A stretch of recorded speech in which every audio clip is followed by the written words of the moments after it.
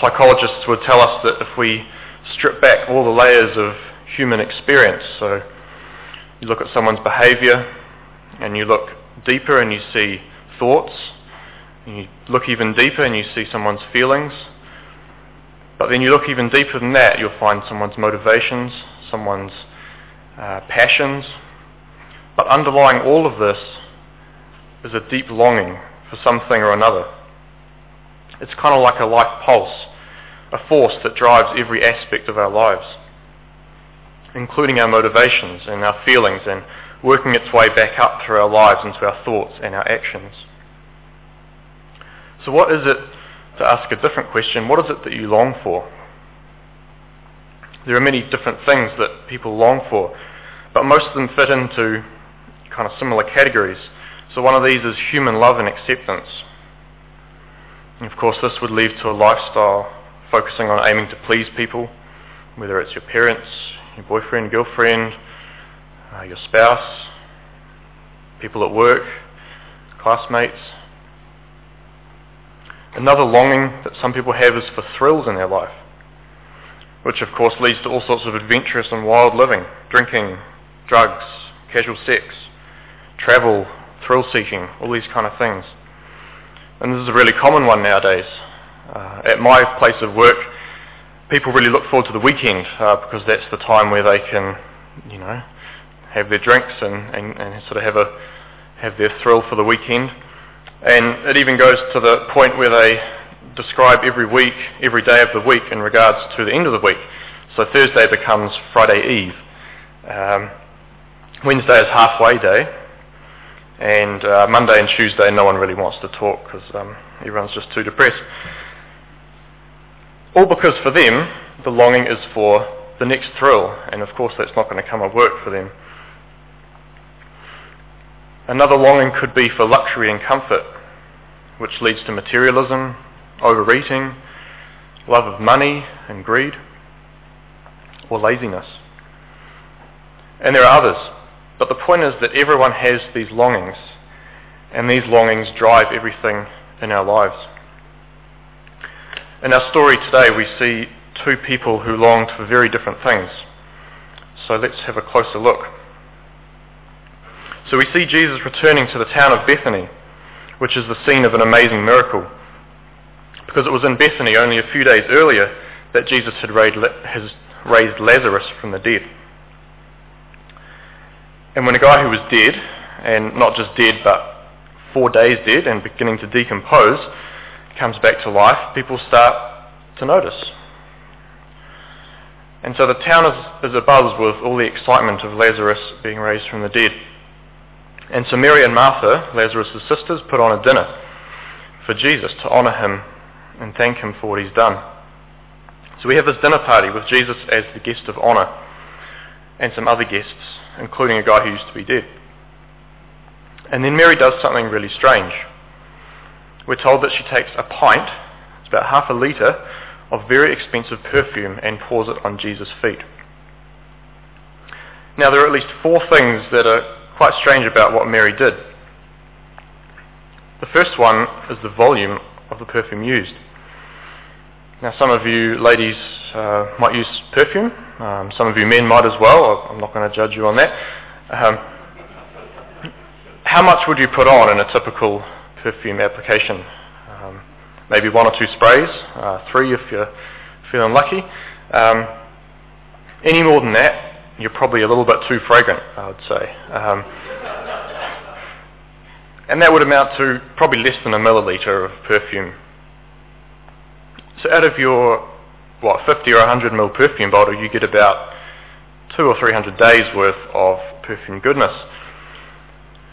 So now imagine taking 5 or 10 of your perfume bottles and using them all at once, just straight on. You've got the stuff running down your head, your top's just completely soaked from it, and no one really wants to come within 10 metres of you because you smell so strongly. I think it's fair to say that it's not the usual method of perfume application, and that goes for today as well as back in Jesus' day.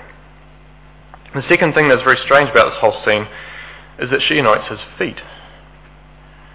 Almost always in the scriptures it would be the head that would be anointed. person's head is their place of honour.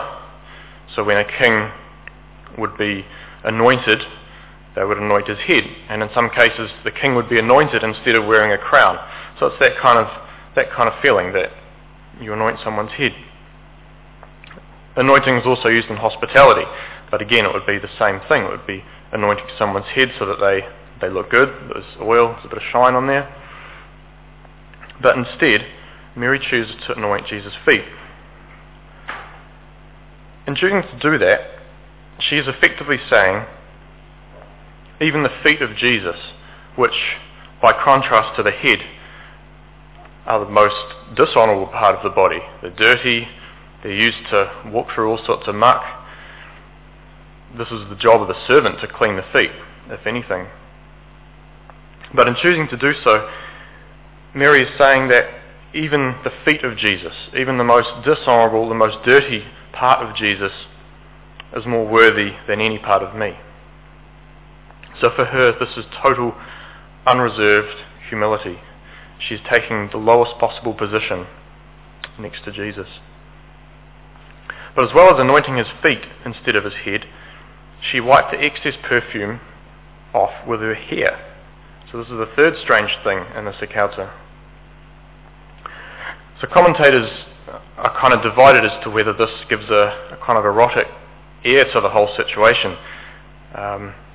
For a woman to let down her hair in public like that, especially with men around, it would be quite frowned upon, and it would be seen as a mark of a loose woman in that culture. But one thing's for certain, whether it was erotic or not, is that it was deeply intimate. Mary was expressing her love and her devotion to Jesus in the way that she knew. This is her way of expressing her love and her closeness to Jesus. The fourth remarkable thing about this story is, of course, the cost of the perfume. This wasn't just any perfume. This was nard, or pure nard, as the text would say.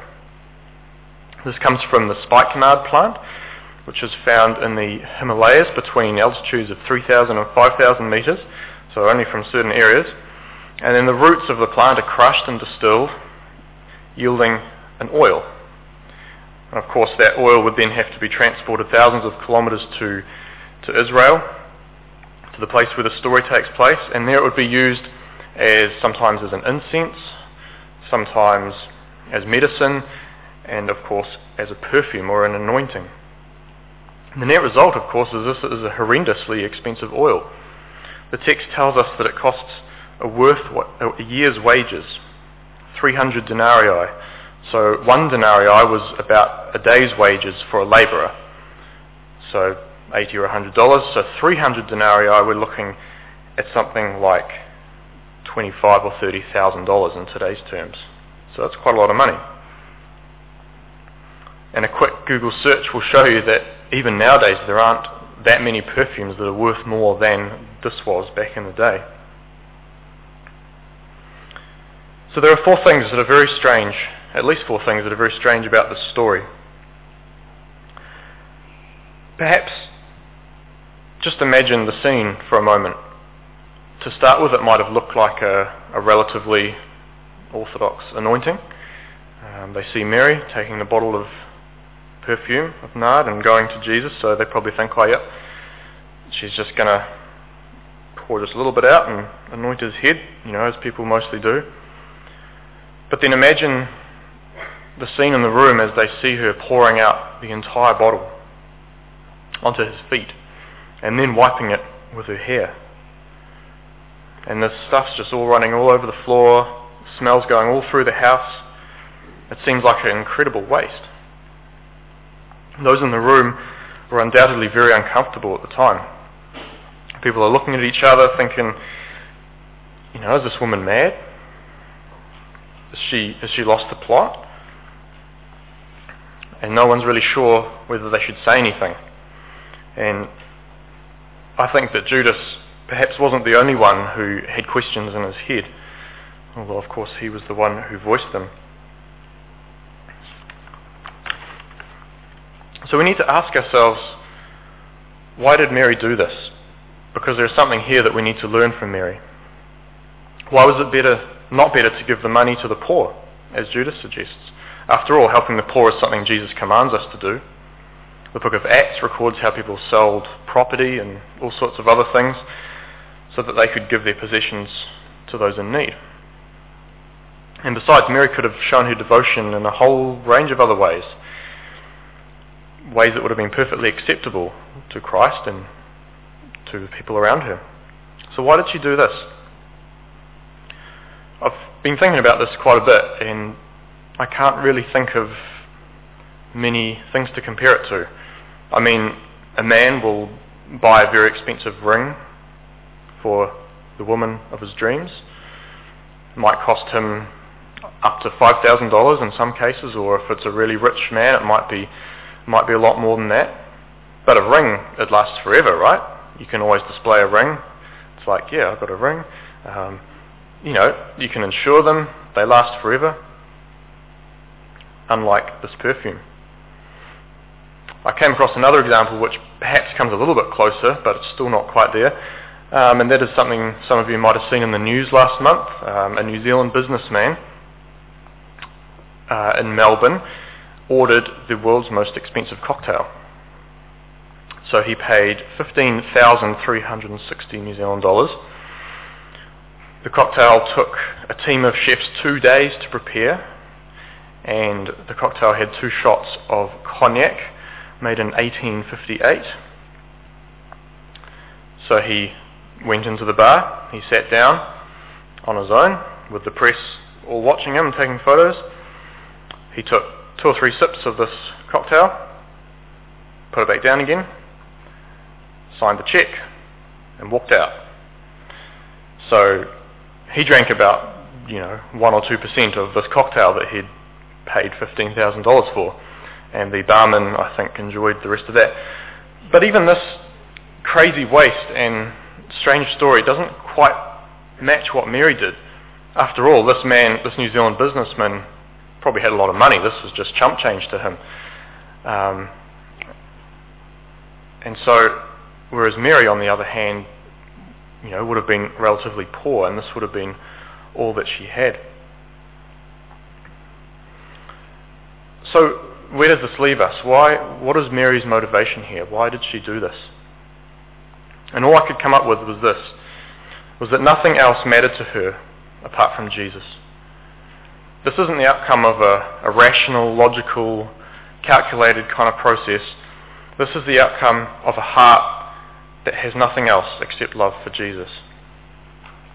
This is sheer exuberance. It's total extravagance. Nothing's been seen like it since. And it's also deep intimacy. She can't help but give Jesus the best possible gift, such as her devotion to him. In other words, Mary had a longing for Jesus. She'd been looking forward to this time with him. There's been nothing else on her mind apart from this time with Jesus and the anticipation of being with him. A mind of thankfulness, gratitude, of course, for raising her brother from the dead, but also because it's a heart that recognizes that Jesus is her Lord. But there's another aspect to Mary's actions that we shouldn't overlook, and that is something that Jesus himself hints at. Look at verse 8, where Jesus says, "It was intended that she save this perfume for the day of my burial." Now immediately we have a question. If she was meant to save the perfume for the day of the burial, then why is she using it now? Jesus is still alive and well, he's hardly dead. Did she get ahead of herself? Did she lose sight of what she was saving it for? Did she even know what she was saving it for? The answer here has to do with Lent, really, with the proximity of the cross. You see, although Jesus was alive and well at this stage, the storm clouds were gathering, so to speak. After raising Lazarus from the dead, some people believed, but others went to the Pharisees, who then started to plot to kill Jesus. And so from this point onwards, his crucifixion is always looming. His road to the cross, in effect, begins here.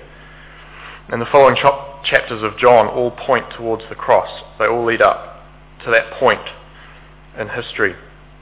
And Jesus knows that that's what's coming. He's focused on his mission.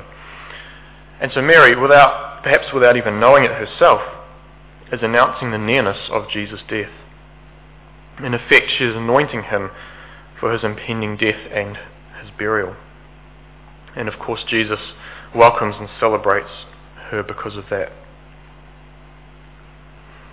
So Mary, having longed for this time with Jesus, is actually looking forward further to his death and his burial. Giving the money to the poor, most of the time that would have been a really good option. But Jesus reveals that what Mary did was infinitely more valuable. It enabled her to express her devotion and her love to Jesus, and it announced to everyone in the room Jesus' impending death on the cross. So what about Judas then? Well, John reveals to us something that most people in the room didn't know. And that is that behind his facade of wanting money to go to the poor, he was in fact a thief and was greedy. In other words, above all else, Judas longed for money. All he can think about is when he can dip his hand into that money bag to be able to take for himself what he wants. And so Judas stands in stark contrast with Mary. Mary was devoted to Jesus. Judas was devoted to money. Mary understood Jesus. Judas couldn't see the wood for the trees. Mary was warm and loving, whereas Judas was cold and critical. Now this is the 5th Sunday of Lent. Hopefully I got that right. And Lent really is a time where we should be reflecting and asking ourselves, what are our longings? Do we, like Mary, have a longing for Jesus? Do we look forward to time with him each day? Do we love worshipping him in church? Do we think about him, talk about him, and serve him like Mary did? Are we looking forward to Easter as a time where we can celebrate and remember his death and resurrection? Or are we more like Judas, with other longings in our lives? You know, we often look at Judas and we shake our heads. We think, how can someone sink so low that he would commit the most grave, the most well-known, worst possible sin? He betrayed our Lord for 30 pieces of silver. And it was a terrible sin. But we forget that for Judas, it was only one aspect of his life that wasn't surrendered. That, of course, of money and greed. And being unrepentant in just that one area, everything for him went downhill until eventually he did the unthinkable. You know, Jesus and John were the only ones who actually knew before Judas betrayed, that he was of dubious character. To everyone else in the room, and to pretty much everyone else that he encountered, he came across as a perfectly normal disciple. He would have been seen as a good person. And did you know that this passage in John is the only place that Judas is revealed to be of bad character apart from his connection with the betrayal of Christ? And I think there's a warning here for all of us, and that is that if we surrender our whole life to Jesus except for just one little area, if we say to Jesus, you can have free reign over all of my life except for this one area here, and this one thing let me do as I want, then we're exactly in the same boat as Judas. Like Judas, it could be finances that we don't want to yield to Jesus. Or it could be something else. It could be relationship. It could be materialism. It could be love of food. It could be self-image. It could be love of human acceptance. It could be your sexual orientation, or your secret indulgence that no one knows about, or your unforgiveness of that person. You see, it's very easy to tell ourselves that if everything else is surrendered to Christ, then it doesn't matter much if we have one little bit that isn't. But in the end, of course, it is a slippery slope. And like Judas, that one area of unrepentant sin will lead us to betray Christ in the end. There was a young woman that a few of us were walking with a few years back, and she came to believe after hearing the gospel, and all seemed well and good until a few months down the track, and she started dating this guy. And it soon became clear that really this was what she was longing for all along. She knew in her mind the importance of keeping Jesus first in her life, and she told us that. But reality painted the completely opposite picture as she slowly but surely left church, left fellowship, stopped reading her Bible, and she pursued her boyfriend as the most important thing in her life. And it's a sad story, because there was so much enthusiasm and true understanding of the gospel, and there was surrender in most areas of her life. But it only took one worldly distraction, only one area that she stubbornly held on to, which strangled the life of this new believer. I still pray sometimes, and I hope that she will come back, and I believe that God is good and that He has the power to make that happen. But unless she sees Christ as number one and repents of this area in her life, I don't believe it's going to happen. So let us give all of our lives to Jesus, no matter how humbling it may be to confess our sins to God and to each other, so that there's not one little area remaining that He is not in full lordship over. So we've seen that Mary and Judas are polar opposites when it comes to their longings and their desires, which reveal themselves through their actions and what they say. But how do we cultivate such a longing and such a devotion for Jesus? How can we be more like Mary in this regard? Is there something that we can latch on to as we find ourselves in this season of Lent? I want to give you just one way, and I take this from our story this afternoon, and that is that love must come before logic. How many of you are very logical people? I'm putting my hand up. Yep. A lot of you guys, it's quite a common trait there, for better or for worse. And I'm not saying that being logical is a bad thing. I believe it is a God-given character. And I believe that God wants us to use our minds and our intellect. But to be guided by logic without love is a tragic mistake that we need to avoid. I mean, look at Judas. If nothing else, his logic is faultless. He knows the command in Deuteronomy 15:11. It says to be open-handed to the poor and needy, who will always be among you. And he knows that a lot of money could be salvaged from this perfume. And so putting the two together, it seems perfectly logical that we sell the perfume and give the money to the poor. But because of his lack of love, he fails to see the big picture. He fails to see that what Mary did with the perfume was actually far greater than anything that could have been conceived of by pure logic. And the reason is that logic and powers of reason, whilst they are helpful and have their place, they're limited. It's not the full picture. And to be really practical here, I believe there are a lot of ways, a lot of times in our lives where we're confronted with a choice to put either love or logic first. So let me give you a few examples.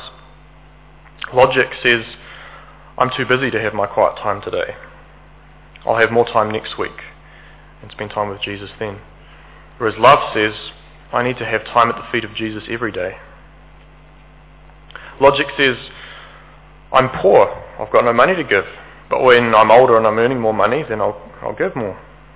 Whereas love says, I need to be totally, constantly devoted to God with my finances. Logic says, I can go and sin in this way and repent later, and then God will forgive me. Love says, I don't want to do anything at all that would hurt God. Logic says God doesn't want me back. I'm such a sinner. Love says I need to be with God, however messed up I am. Logic says I can't give great gifts to my spouse and my children because we have mortgages and debts to pay off. Love says I want to bless my spouse and my family in every way I can. Logic says Easter is a good opportunity to take some time off and get loads of stuff done around the house. Love says I need to take some time over Easter to reflect on Christ and his work on the cross. Logic says my friends are all opposed to the gospel, so there's no point in talking to them about it. Love says I don't want anyone to perish, so I'm going to do all I can. Do you know, if Jesus treated us as logic would suggest, purely as logic would suggest, then there would be no hope for us. But the fact is that he loved us. So where logic says we need to be punished for our sins, God's love for us meant that he provided his Son so that we could be saved. And as 1 John says, we love because he first loved us. So as we go into the last 2 weeks of Lent, let us be reflective, be questioning ourselves and looking at what those longings are in our heart. And let us seek to love. Not totally disregarding logic, but put love first, especially at this time of Lent. Let's pray.